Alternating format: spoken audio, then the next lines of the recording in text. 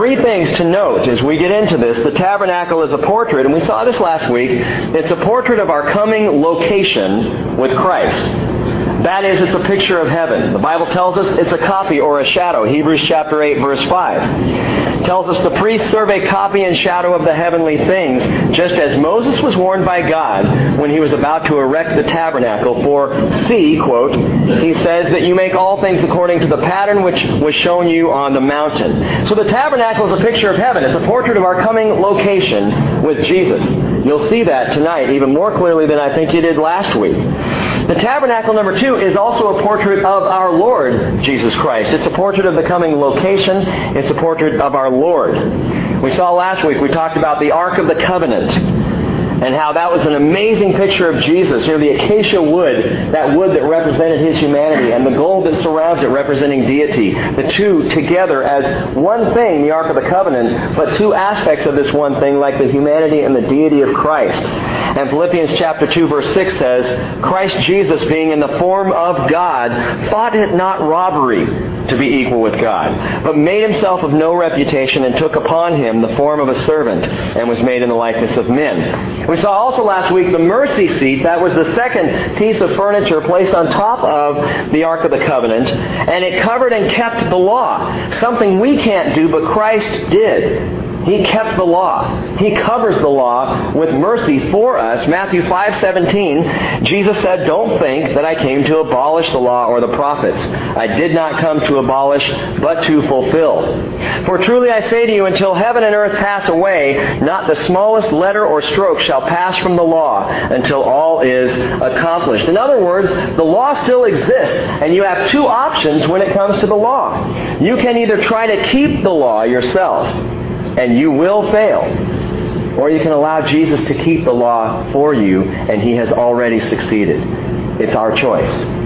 Be people of the law, be under the law, or have the law under the mercy of Christ. So the tabernacle gives us that picture of Jesus, and you'll see this all the way through, the picture of heaven, and you'll see it all the way through. But number 3, the tabernacle, and this was new to me this week.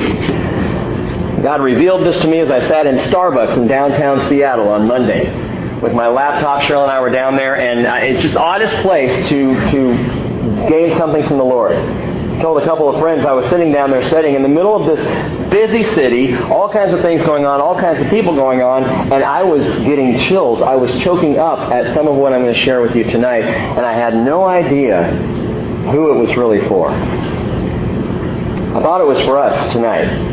And it wasn't, and I'll share that with you in a little while. But what I want to do tonight, again, is give you a mental map. I want you to picture, to develop in your heads a map of the tabernacle. You will, by the time we're done tonight, I'm hoping, be able to not only see the tabernacle and picture it in your mind, but also see all the pieces of furniture. There are 7. And see how it is all a picture of the things we've just shared. Picture of Jesus, picture of heaven, but also a picture of our life in Christ right now. It's stunning. So again, we're going to finish Exodus chapter 25 tonight, but we're not going to read through it as we usually do. We're going to cover the 2 sections when we get to them as we walk into and through the tabernacle. And I want to seek to understand these things. I'm going to ask that you join me in prayer just one more time before we get to Revelation chapter 4 and then back to Exodus 25. So let's pray again. Father, we approach tonight one of the most amazing scenes that is recorded in Scripture. A scene, Lord, that's recorded more than once, but when we see it, it is awe-inspiring. And I pray that we might be inspired. And Lord, I need to say that the only reason we can approach You, we do understand, is by the blood of Christ. The only way we can even view this scene that You have written and laid out for us and truly come to understand it is because You opened the way for us. And we are so grateful and so thankful. Lord, open our eyes tonight and help us to see this anew, we pray in Jesus' name. Amen. Revelation chapter 4.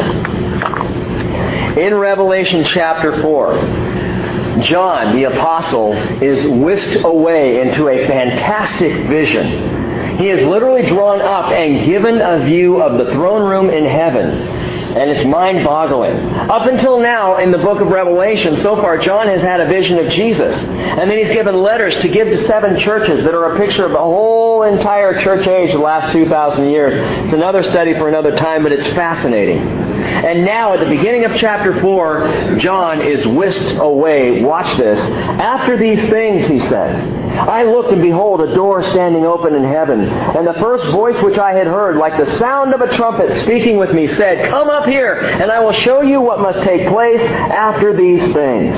Immediately, John writes, I was in the Spirit, and behold, a throne was standing in heaven, and one sitting on the throne. And he who was sitting was like a jasper stone, and like a sardius in appearance. And there was a rainbow around the throne, like an emerald in appearance. Around the throne were 24 thrones, and upon the thrones I saw 24 elders sitting, clothed in white garments, and golden crowns on their heads. Out from the throne came flashes of lightning, and sounds and peals of thunder. And there were 7 lamps of fire burning before the throne, which are the 7 spirits of God. We'll get back to that in a while. And before the throne, there was something like a sea of glass, like crystal. And in the center and around the throne, 4 living creatures, full of eyes in front and behind.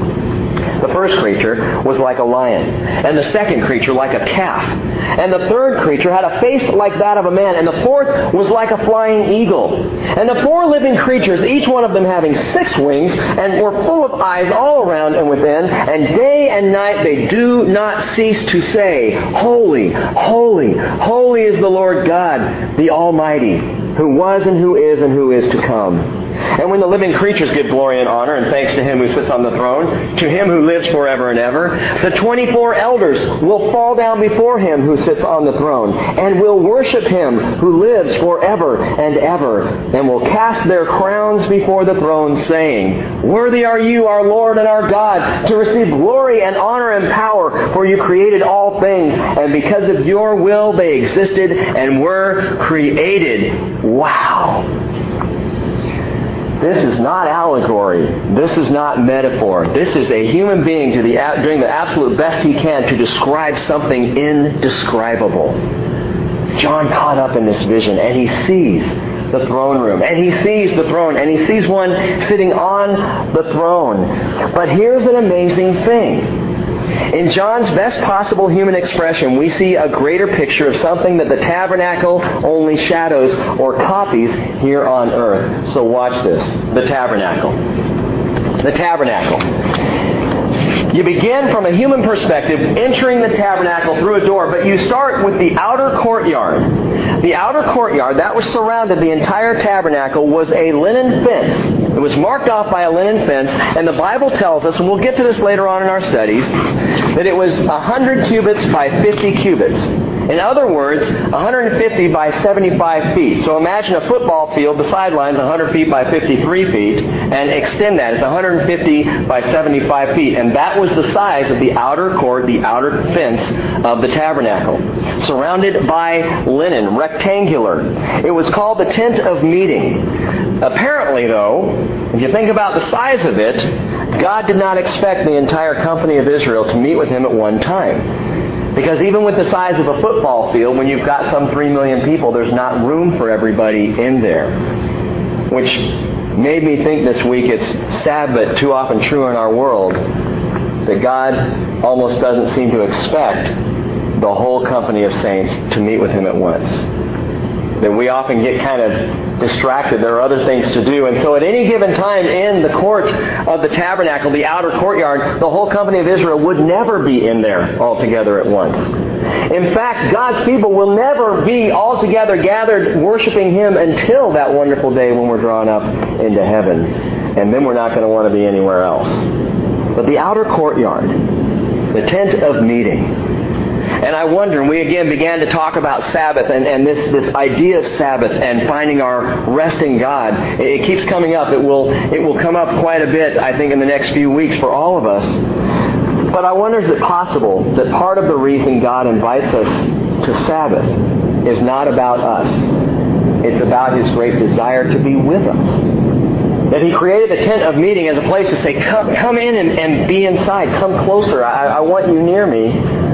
But it wasn't big enough again for everyone at once.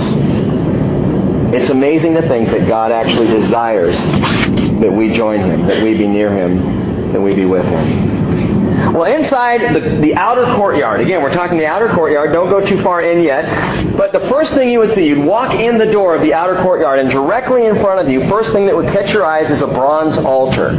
The bronze altar. It was on the bronze altar that all the sacrifices were made.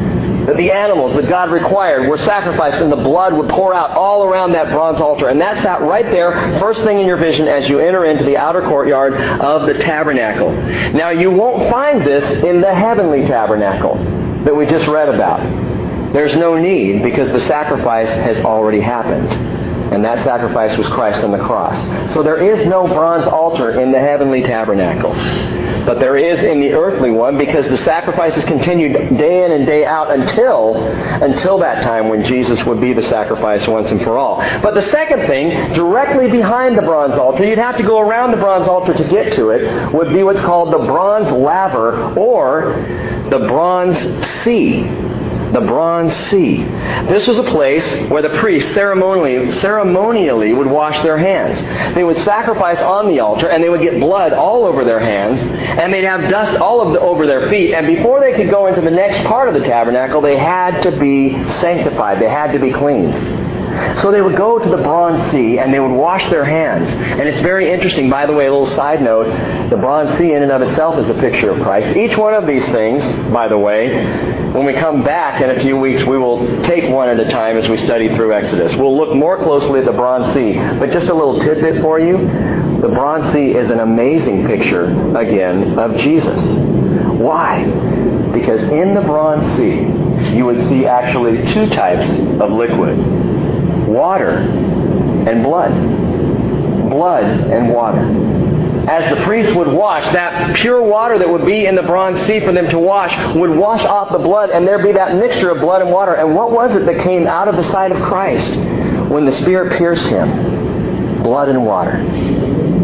Now, a whole different study, and you can do this, and I would encourage you to, would be to go and look at the tabernacle and compare every single piece of furniture in the tabernacle. It speaks of 7 different aspects of Jesus and His sacrifice. It's stunning. We're not going to do all of that tonight. I'll point out a few things as we go. But this is interesting to me, because the bronze laver was also called the bronze sea, and Revelation 4:6, from where we just studied, tells us before the throne there was something like a sea of glass, like crystal. The bronze sea is a representation in the tabernacle of the sea of glass that is before the throne of God in heaven.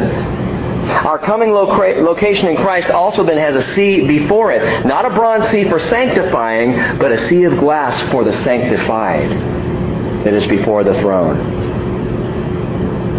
Well, you're in the outer courtyard. You walk up. First you see again the bronze altar. You go around that. The next thing you'll see is the bronze laver or bronze sea. And then you come to another fenced off area within the tabernacle. And this is called the holy place. The holy place was another inner courtyard that was again surrounded by a linen fence.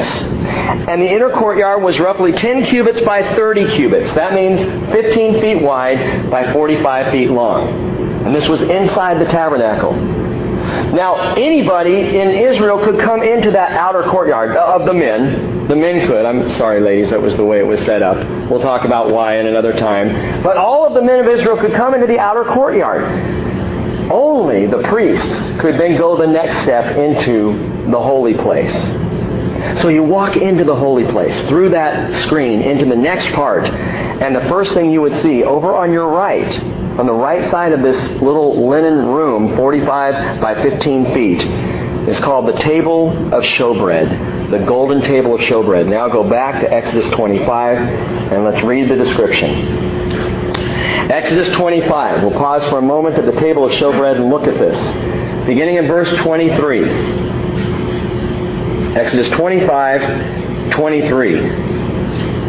God says, "You shall make a table of acacia wood 2 cubits long and 1 cubit wide and 1.5 cubits high. You shall overlay it with pure gold and make a gold border around it. You shall make for it a rim of a handbreadth around it, and you shall make a gold border for the rim around it. You shall make 4 gold rings for it, and put the rings in the 4 corners, which are on its 4 feet. The rings shall be close to the rim as holders for the poles to carry the table. So the table of showbread, like the Ark of the Covenant, would have 4 rings and poles going through it, and would be carried on the shoulders of the priests as they went from place to place. This was God's design for how this was to be moved. He goes on and says in verse 28, you shall make the poles of acacia wood and overlay them with gold, so that with them the table may be carried. You shall make its dishes and its pans and its jars and its bowls with which to pour drink offerings. You shall make them of pure gold. And you shall set the bread of the presence on the table before me at all times. The golden table of showbread. You're now in the holy place. The outer courtyard behind you. The bronze sea. And behind that, the bronze altar. You're in the holy place. And now standing to the right at the table of showbread. Now again, the table, like the ark, was of acacia wood and gold. And just like the ark, it again speaks of the deity and the humanity of Christ. The deity, the gold. The humanity, the acacia wood, speaking of Jesus. And on this table was placed 12 loaves of what was called the showbread. The showbread was replaced once a week. And when the priest replaced the showbread once a week, well, I'm getting ahead of myself. Let me tell you something else. The table of showbread was 2 cubits in length. Everything that God designed here was on purpose. So why 2 cubits for the table of showbread? Was it just on a whim? Let's make it, yay long. Or is there something specific behind it? In biblical numerology, if you're interested in studying these things, numbers have specific meaning. We've talked about in the past the number 3, the number 7, the number 12, the number 13. These are all numbers with meaning. The number 2 in the Bible has interesting meaning as well. It's the number of union or agreement. Amos chapter 3 verse 3 tells us, can 2 men walk together except they be agreed? Unless they be in agreement. The idea of two people coming together in agreement, 2 coming together in union, in intimacy. 2 people coming close. And when the priest came to the table of showbread, they came in agreement with the Father. And so do we. Well, what do you mean?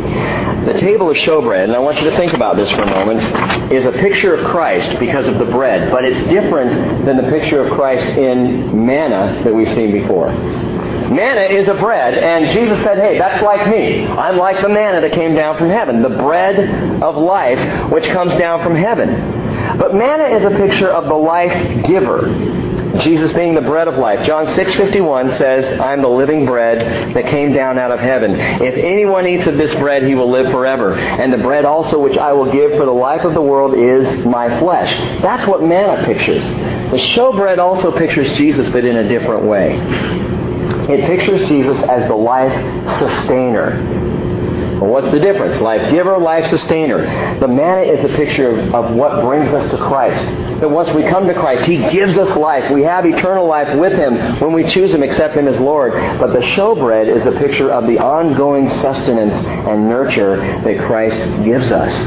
Matthew 4:4 says, it is written, man shall not live on bread alone, but on every word that proceeds out of the mouth of God. The showbread is sustenance. It's bread for the priesthood of believers. The showbread is also called the bread of presence because it's only in the presence of the Lord that we are sustained. And again, here we share this special bread in 2 ways. 2 ways. Remember, I said just a moment ago that when the priests came to the table of showbread, they came in agreement with the Father, and so do we. And each week, when it was time to replace the showbread, what they did was they came to the table, they ate the showbread, and they drank wine with it. Bread and wine. Which speaks, of course, of communion.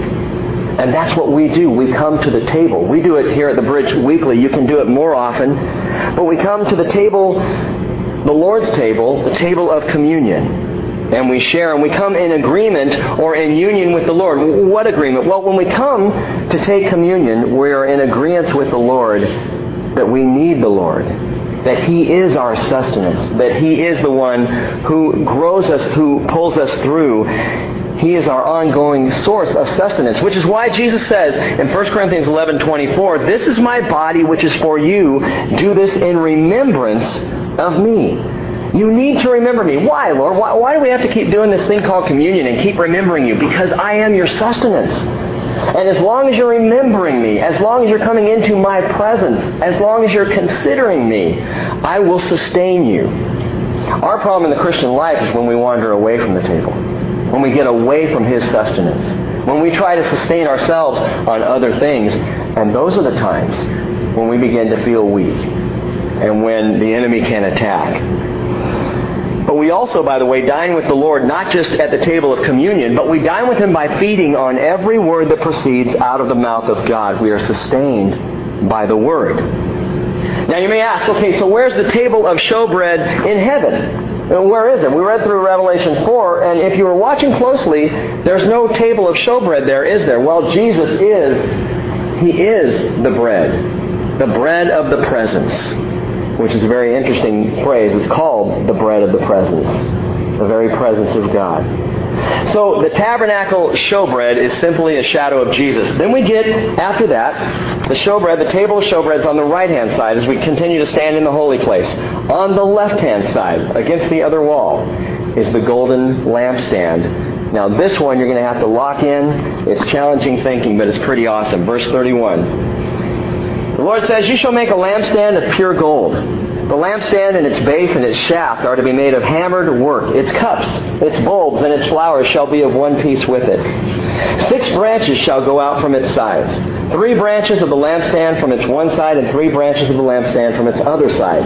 3 cups shall be shaped like almond blossoms in the one branch, a bulb and a flower, and 3 cups shaped like almond blossoms in the other branch, a bulb and a flower. So for 6 branches going out from the lampstand." You got this picture real clear, don't you?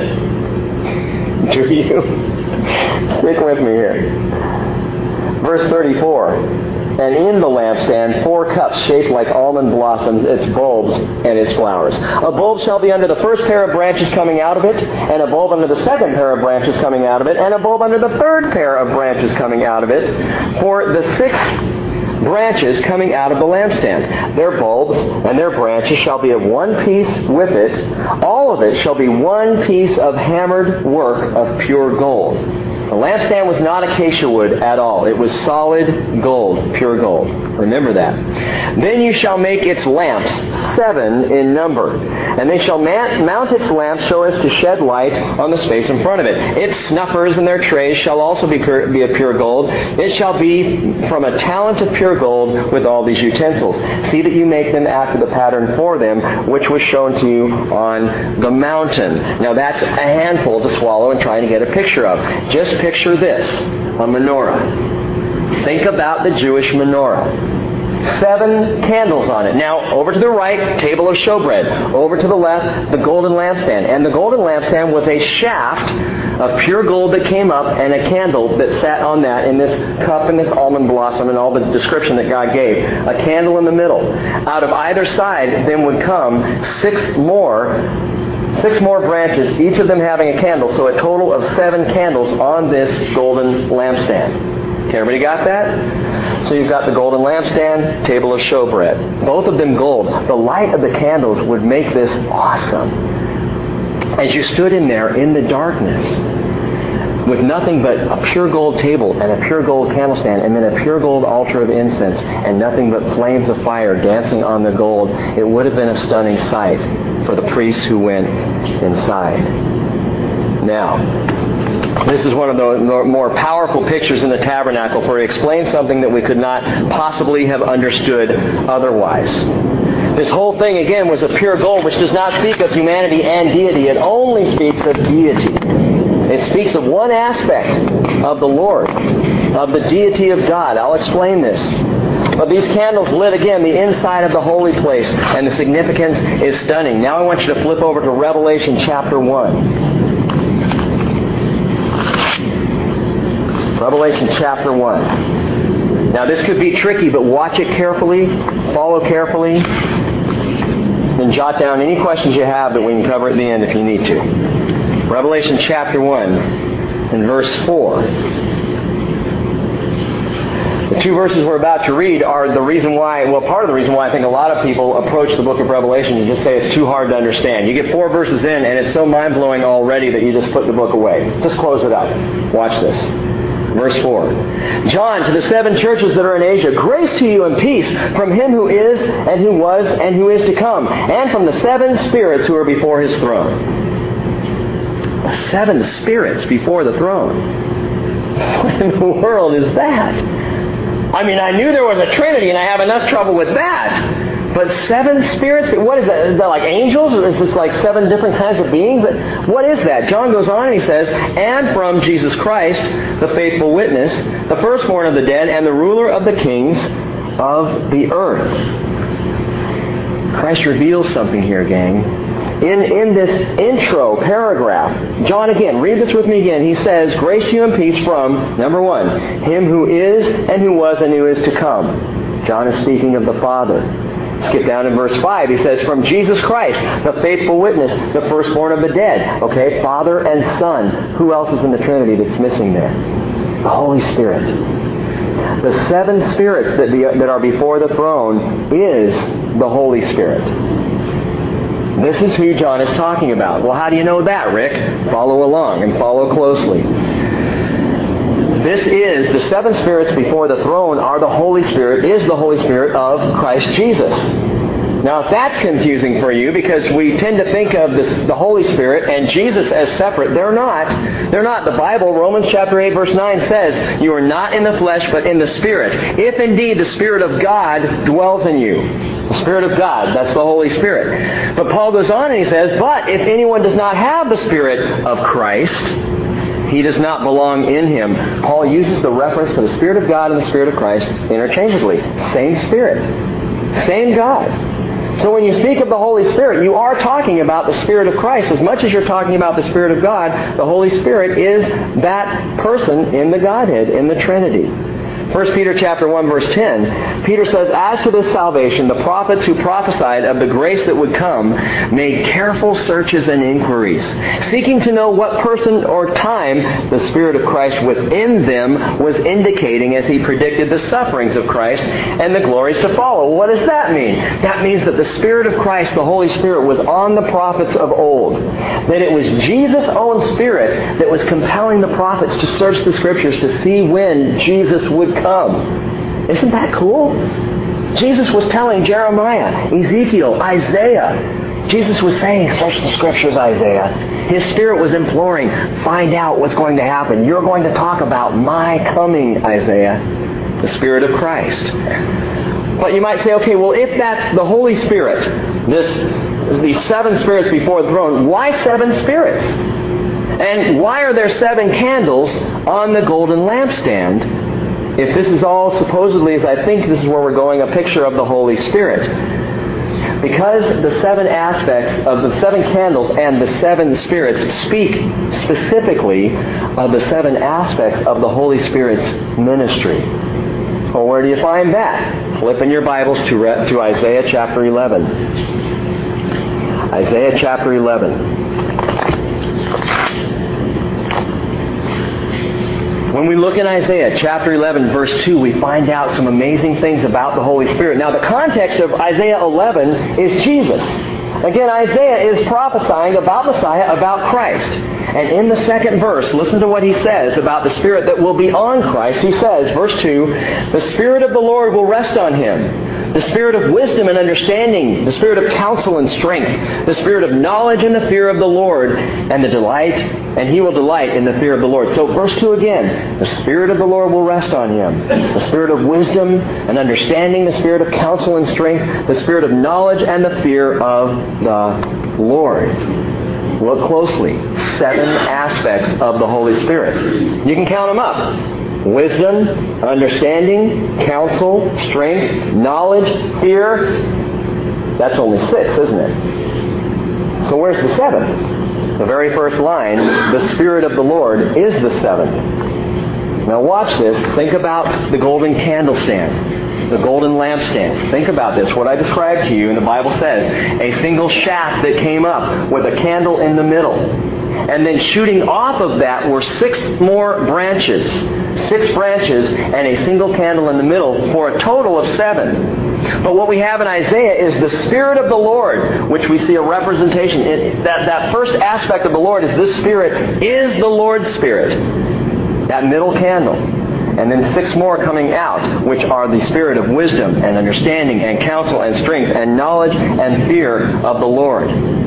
7 altogether that are the aspects of the ministry and the person of the Holy Spirit. And so someone reading Revelation would have understand this, would have connected with this. As John wrote it, anyone who was a student of the Old Testament law and the Old Testament prophets could have said 7 spirits before the throne. Wait a minute. The Spirit that was on Christ. Isaiah 11 verse 2, and goes directly back this and connect it and understand. John is talking about the 7 spirits before the throne. Now go back to Revelation again, chapter 1.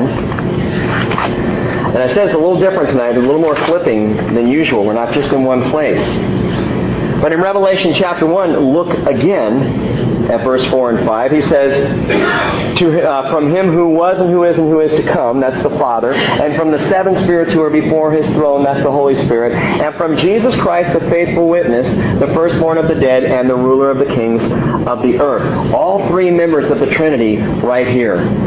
But there's something amazing that's a bit further down. I've got my scriptures wrong here, just a second. Look down at verse 20.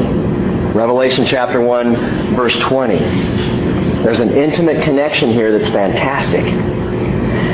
He says, as for the mystery of the 7 stars which you saw in my right hand, and the 7 golden lampstands, the 7 stars are the angels of the 7 churches, and the 7 lampstands are the 7 churches. What is John saying here? What is Jesus explaining here? He is explaining a profound connection. The connection is between the Holy Spirit and the church. For the golden lampstand in the tabernacle speaks of the Holy Spirit. But Jesus here in Revelation says, hey, these 7 lampstands are 7 churches.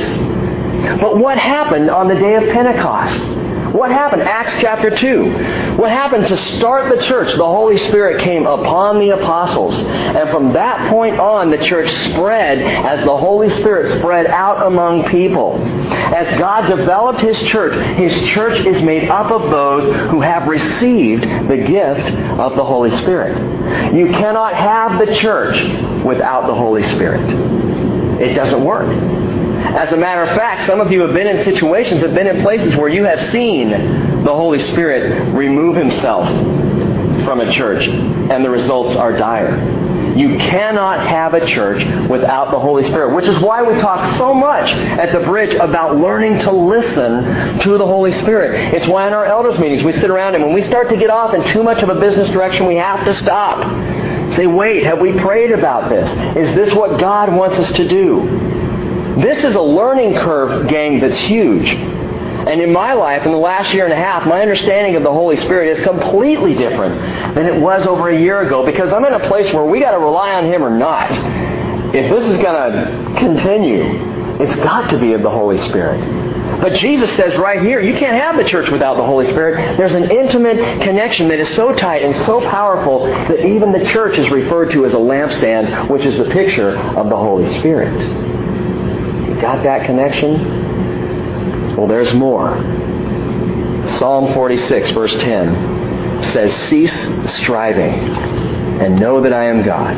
That's probably the best translation of that verse. You've heard it probably said, be still and know that I am God. But the best translation when you look at the words is cease striving. Know that I am God. I will be exalted among the nations. I will be exalted among the earth. Why is it so important that we cease striving? Because all our plans, all our strategies, all our programs, all our human ideas will lead us into darkness without the light of the golden lampstand, which is the light of the Holy Spirit leading us and in our lives. If we don't have the Spirit, we do not have light. And we will not see where we are going. And gang, the world is about to be thrust into a darkness that it has never known, because the golden lampstand is going to be removed. Flip to 2 Thessalonians chapter 2. 2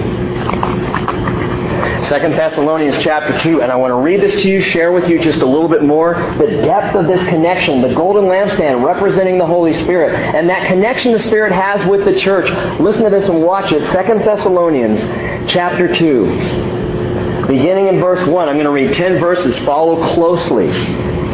Now remember, the churches like Thessalonica, they received these letters from Paul, and they didn't break it down with a commentary. They just read it. They just read and sought to understand it. That's what we're going to do. Reading verse 1, 2 Thessalonians. It's important stuff. Paul says, "Now we request you, brethren, with regard to the coming of our Lord Jesus Christ and our gathering to Him," our gathering together to Him. He's speaking of Jesus coming at the time of the rapture when He will remove the church.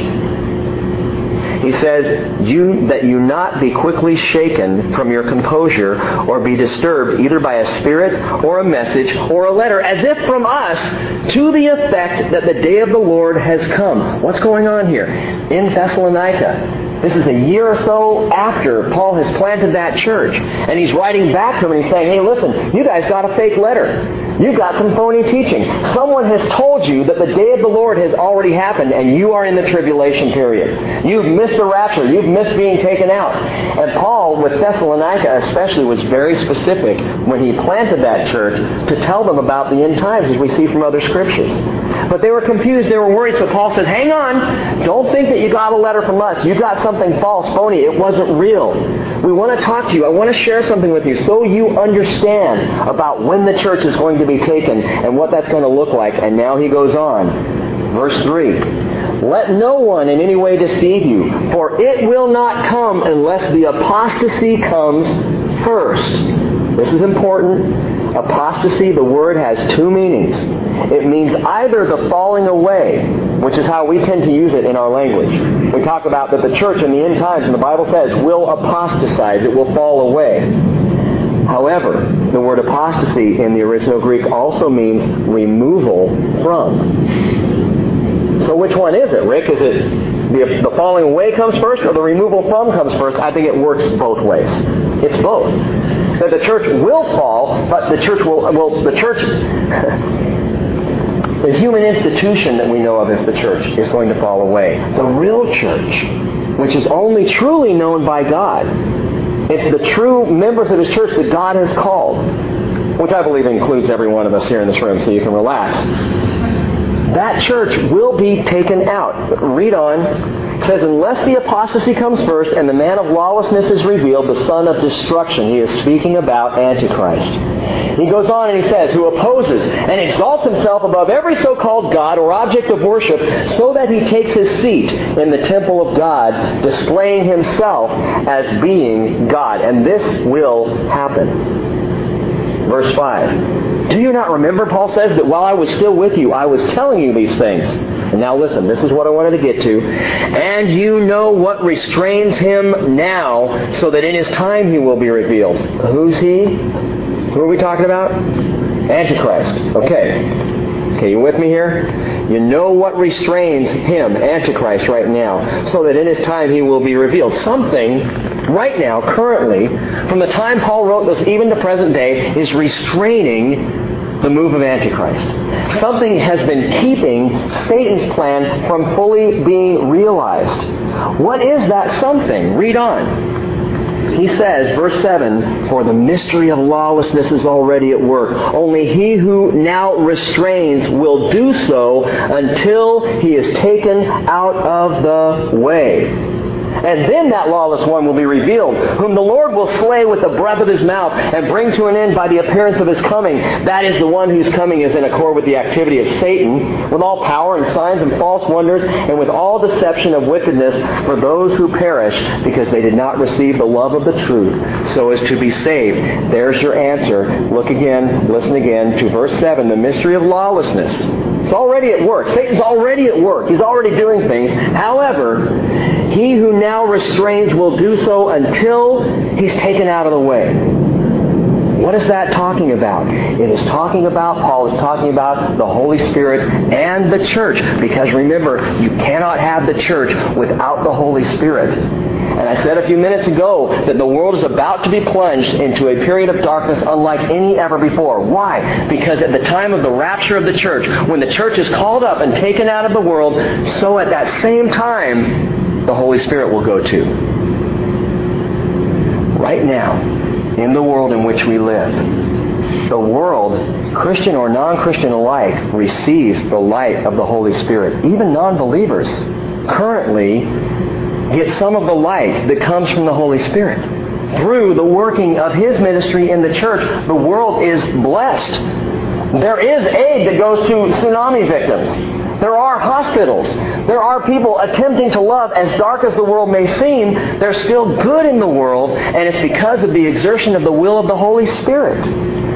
Pull that out, and we will return to a world very quickly, exactly like the time of Noah, when Noah and his family were the only ones even worth saving. The church and the Holy Spirit, so closely unified. When you take the Holy Spirit, the church is going to go. When you take the church, the Holy Spirit will go. Well, so then how during the tribulation, if the Holy Spirit is not here, is God still going to do His work in the world? Oh, He will. But He'll do it like He did before the days of the church, before the advent of the church when the Holy Spirit was poured out on people. It will be more like in the old days when only certain people could find the truth. As a matter of fact, God even says, and this is stunning, that there will be a deluding influence, verse 11, on those who are, quote-unquote, left behind. The world is going to go dark because the golden lampstand will disappear. When the Spirit goes, so goes the church. And when the church goes, so will go the Spirit. John 4:8 tells us, Jesus says, the wind blows wherever it wishes. You hear the sound of it, but you do not know where it comes from and where it is going. So is everyone who is born of the Spirit. You go where the Spirit goes. You follow where He leads. You stop when He says stop. You go when He says go. Listening to the Spirit is one of the most important things we can learn to do as Christians, as followers of Christ. Again, a day is coming, intimately connected, where the church is intimately connected to and blown by the Spirit, will be removed by the Spirit and with the Spirit from this earth in what we have called and know of as the rapture. So, still in the holy place. Now, back down to earth for a few minutes. Into the holy place. We've looked at the table of showbread to the right. We've looked over to the left at the candle, the golden lampstand, which speaks of the Holy Spirit. Directly in front of us is the golden altar of incense. This won't be talked about until Exodus chapter 30. But the golden altar of incense now is connected to the veil. But in this small room called the holy place, you have those three articles of furniture. The golden altar of incense, again, we're going to talk about more in the future. But you may ask the question, back to Revelation 4, where's the golden altar of incense in heaven? Where do we see that? Revelation chapter 8, verse 3 tells us, another angel came and stood at the altar having a golden censer. And much incense was given to him, so that he might add it to the prayers of all the saints in the golden altar which was before the throne. And the smoke of the incense with the prayers of the saints went up before God out of the angel's hand. There is an altar of incense in heaven. And the one in the tabernacle is but a shadow, a copy of the real thing. You really think that this stuff exists in heaven, these pieces of furniture? Absolutely I do. I absolutely do. Why? Because the Bible says it does. And maybe that's simplistic. Call me a simpleton, but I would rather walk as a simpleton and believe the words of this book than try and allegorize them or metaphoricize them, or if that's a word, make them say what they don't necessarily say. Now, and this is important, we're almost done, stick with me here. Between the holy place and the most holy place, there was a great veil of separation. The priests could come into the holy place, but they could not go into the most holy place. Only one, once a year, was allowed to go behind the veil into what is called the Holy of Holies. You have three sections to the tabernacle then. The outer court, the holy place, and the holiest place. The Holy of Holies is 10 cubits square. That's literally 15 square feet in size. Once a year, the high priest could go in there to pray before the Lord, to worship the Lord, and to ask for the sins of Israel to be forgiven. And as we've seen, the Holy of Holies contains two pieces of furniture. If you were to go behind the veil, you would see what we talked about last week, the Ark of the Covenant And you would also see there on top of the Ark of the Covenant, the mercy seat. The mercy seat. And God said, Exodus 25:22, "There I will meet with you, and from above the mercy seat, from between the two cherubim, which are upon the ark of the testimony." The mercy seat in heaven is the throne of God itself. That is the mercy seat. The mercy seat is the shadow, the copy, the representation in the tabernacle on earth of the true seat of mercy, which is the throne.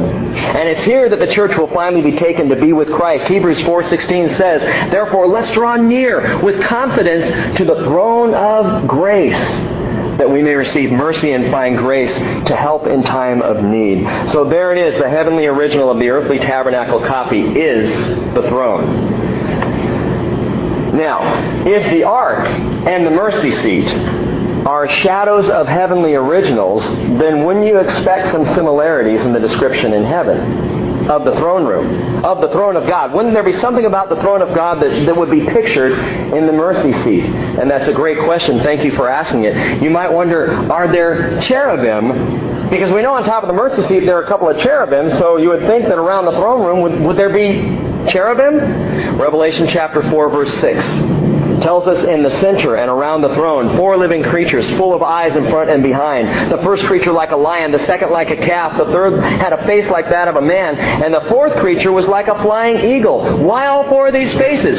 Totally different message for another time, but I'll tell you afterwards if you want to stay around and ask. It's very interesting.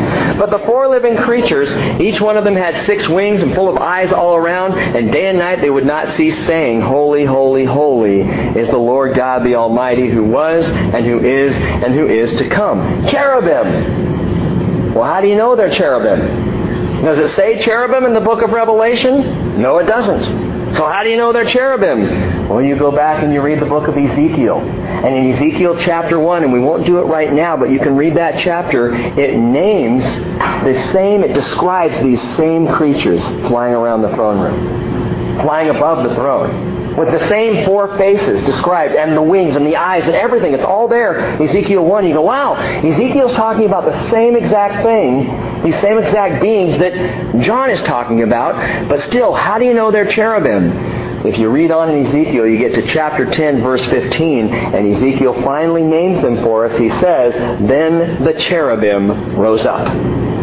They are the living beings that I saw." And so we know that these beings, these 4 interesting creatures around the throne in Revelation chapter 4 are cherubim. And isn't it interesting that on top of the mercy seat, that's exactly what God placed in the tabernacle? Cherubim. Because the mercy seat is a picture of the throne of God.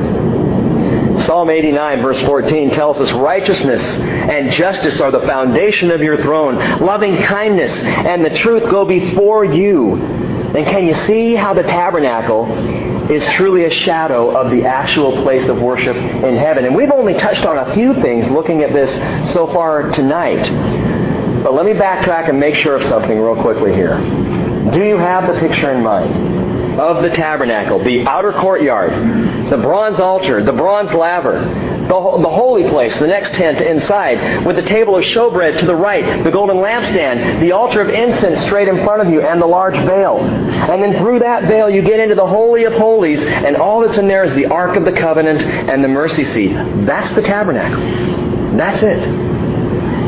Simple. Beautiful. Easy to remember. 3 areas. And you wander through and see all these 7 pieces of furniture. But you know what's amazing? Let me take this picture of the tabernacle and stand it up on end for you. And let's imagine that this is the tabernacle right here. And we walk into the door of the tabernacle and we get to the bronze altar. Then we get to the bronze laver. Then we go into the holy place. And over on this side is the table of showbread. And over on this side is the golden altar. And then right up here, now we have the altar of incense. And in the Holy of Holies, we have the Ark of the Covenant. Do you realize what you've just seen? You've seen a cross. God has the furniture set up in the shape of a cross. Speaking of what would come.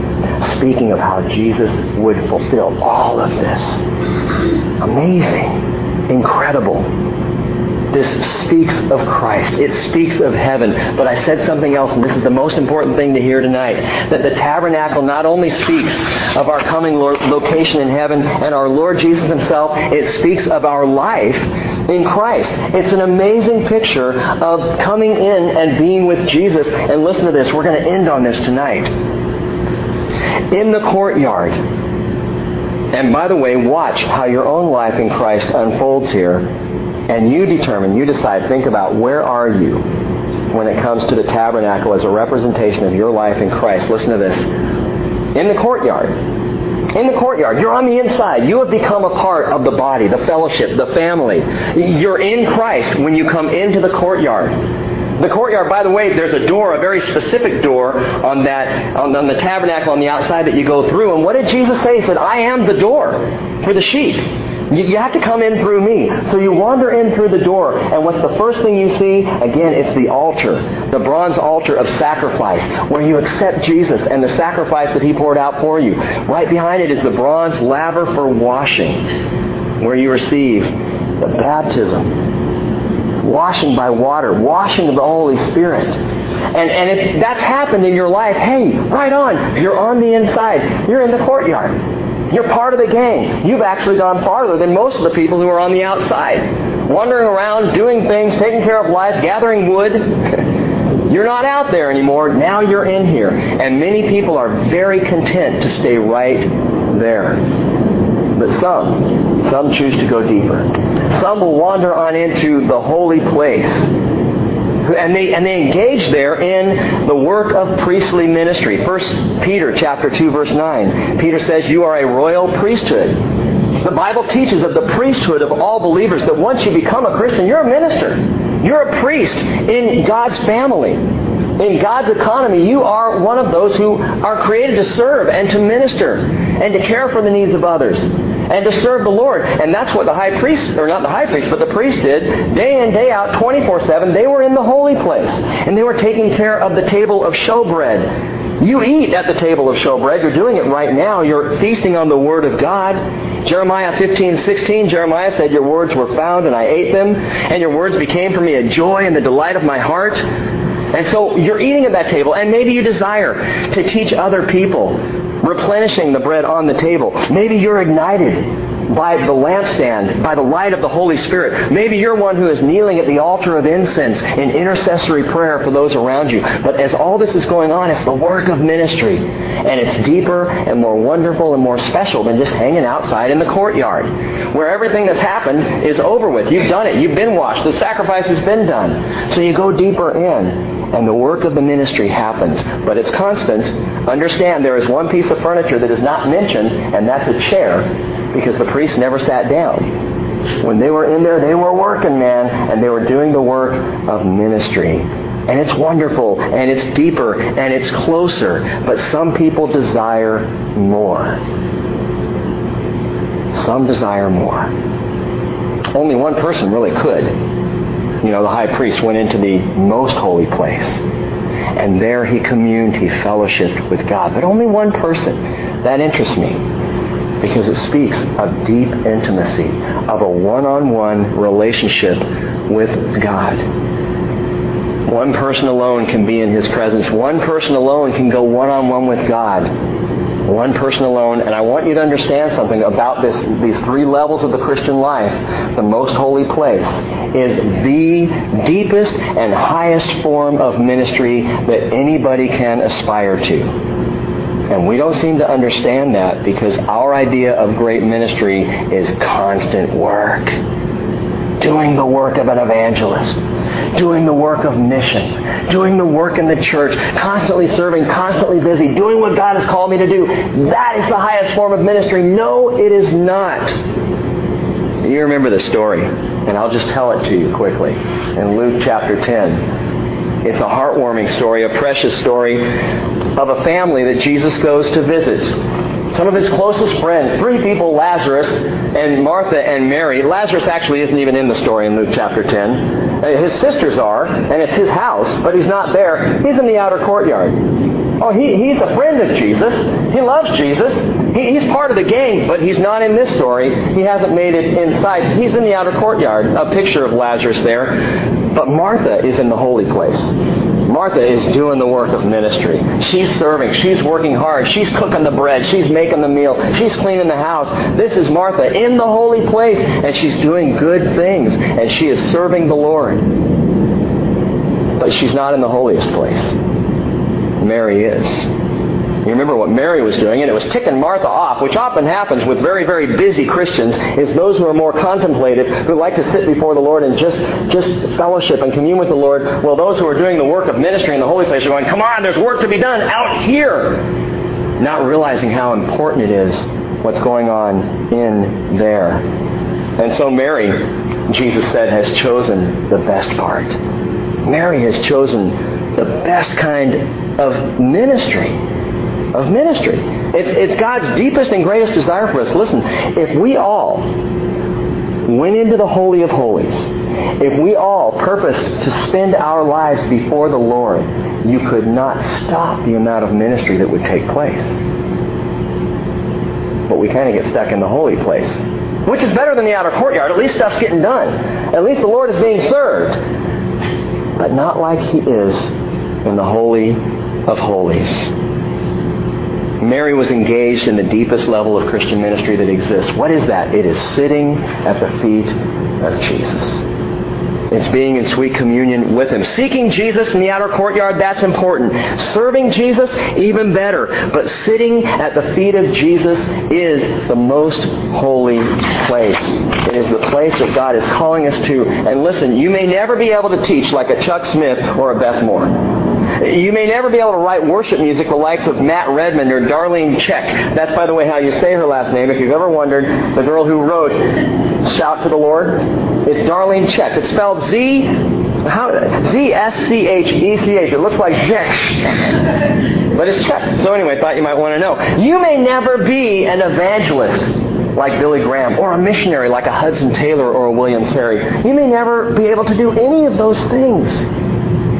But you can draw closer to God than any of that. What happened when Christ died should not only astound us, it should compel us. For at the time of His death, do you realize what happened? Do you remember what it was that happened? When Jesus died, Matthew 27 verse 50 says, He cried out again with a loud voice. He yielded up His spirit, and behold, the veil of the temple was torn in two. That dividing veil that said, you can't go through here, you can't come to the holy place. God said, no, now my Son has died, and the veil is gone, and it is wide open. Anybody can enter in at any time to be with me in intimacy like you could not have had before Jesus died. You can, I can, we can choose the greatest, deepest, most wonderful aspect of the Christian life. And I saved this for last. I told you earlier that I discovered some of these things, and the Lord shared a lot of this with me as I studied on Monday morning, and I thought, this is going to be great. We'll talk about this Wednesday night. That's what this is for. But that's not what this was for. Yesterday, Les and I went to meet with Stu Corey, and I don't know how many of you know who Stuart Corey is. If you've seen the sign for Corey Propane, you know there's a connection there. Stuart Corey is 70 years old. 2 years ago, this coming September 1st, he was in a biking accident up in Whistler. 70 years old, biking with his kids. This is the kind of man he apparently was. Very active, very outgoing, very young-spirited, out biking, and he had an accident that did spinal cord damage. And now he lies in a bed, a hospital bed that's in his home, hooked up to machines, helping him breathe, paralyzed from the neck down. The doctors said he would never even speak again, but he talks great. And he is still waiting for the day when he can walk. I had no idea what I was stepping into. Les just kept telling me, Rick, you got to meet Stu Corey. I want to take you to meet Stuart. You got to meet Stuart. We got to meet him and get together with him. And I'm like, okay, great. And all Les told me ahead of time was that he was paraplegic. So I'm thinking he'll be a guy in a wheelchair. Until I came into the house and headed down the hall, and as I walked into the room, saw the bed and realized this was much more serious than I had any idea. And And we sat down and we talked and we shared. And it was, I wish you could have been there. I can't even describe how wonderful the time was that we spent. Les knows. And I don't think I've been this encouraged in months by a single individual as I was by Stuart. And it struck me early on in the conversation, it struck me that all of this was for him. Now, I, mind you, have never met this guy before in my life. I didn't know anything about him until he began to tell me his story. All I knew, he was a friend of Les's and I was supposed to meet him. That's it. And as we talked in the beginning of this conversation, God began to nudge me and say, Rick, the stuff about the courtyard, that's for Stuart. I want you to tell him. And I was thinking, no, I don't know him. Why would I tell him this, Lord? And I kept hoping that Les would. Thinking maybe God will put it off on Les and he'll bring it up. And Les opened his Bible and went, good, he's going to do it. And I looked over and he was in the Psalms. I'm like, that's not where it is, Les. It's somewhere else. You got to tell him about the tabernacle. You got to tell him about it. Because, folks, this is why. What I saw with this man who was lying completely paralyzed in bed, his hands in front of him, not able to move anything but his face. I saw a man in the Holy of Holies. I met a man who resides in the most holy place. There's nowhere else he can go. He described a point when all this was happening and he was still in the hospital where he said, I don't know how else to describe this, but the glory of the Lord flooded the room. And he hasn't left me since. This is a man who's had Bible study in his home for over 40 years, who walked with the Lord for 56 years, something like that, who knew Jesus, but who had apparently never been in the holy place, the most holy place, for long enough to recognize that was where he was until he lost complete physical ability. And now as he lies in his bed, looking out his window, he's got a beautiful view, but he is with the Lord all the time. You just sensed it. You walk into the room and it was full of the Lord. And it struck me that here's a guy who right now is doing more effective and more powerful ministry because of where he is than he could possibly have done in the holy place when he had the use of his arms and his legs. Now, we're praying for Stuart, and I would love to see God completely restore him physically and heal him. But you know what? Right now, he is in the Holy of Holies. And I told Les as we were driving home, this sounds weird, but I said, you know what? I'm jealous. I was jealous of him. As we sat in that room and I thought, to be able to be there in that place with the Lord, day in and day out. And so I shared this with him. I said this whole tabernacle thing, the outer court and the holy place and the Holy of Holies where Stuart, you reside, and the Lord wants you to stay there with him. And if he restores your legs and the use of your arms again in the future, he just doesn't want you to use your legs to wander back into the holy place to ministry. He wants you here. Because what you do here, this is what matters. This is the place that we all aspire to be. And I'll tell you one last thing. Stuart said this as we were talking. He said, I have read the book of Job. He said, because Job's story is so similar to my story, he said, I had it all. I had financial strength and security, and I had family, and I had wealth, and I had everything going for me. It was all great, and I was a believer in the Lord. I was walking with the Lord. It was all good. And then this happened, and I lost everything. But when I lost everything, I gained everything. And he said, at the end of the book of Job, Job says something. He says in some translations, and I didn't find this translation yet, but what he said was so powerful. Stuart said, I have had the blessing. Now I have the Lord. I've had the blessing. Now I have the Lord. Job 42 verse 5, Job does say this, I have heard of you by the hearing of the ear, but now my eyes see you. This is what the message of the tabernacle is. This is why, as we saw last week, God started with the Ark of the Covenant. He started at the heart because that's where He wants us. He wants to draw us back close to His heart. in intimacy, in fellowship. And my friends, He's waiting for us there.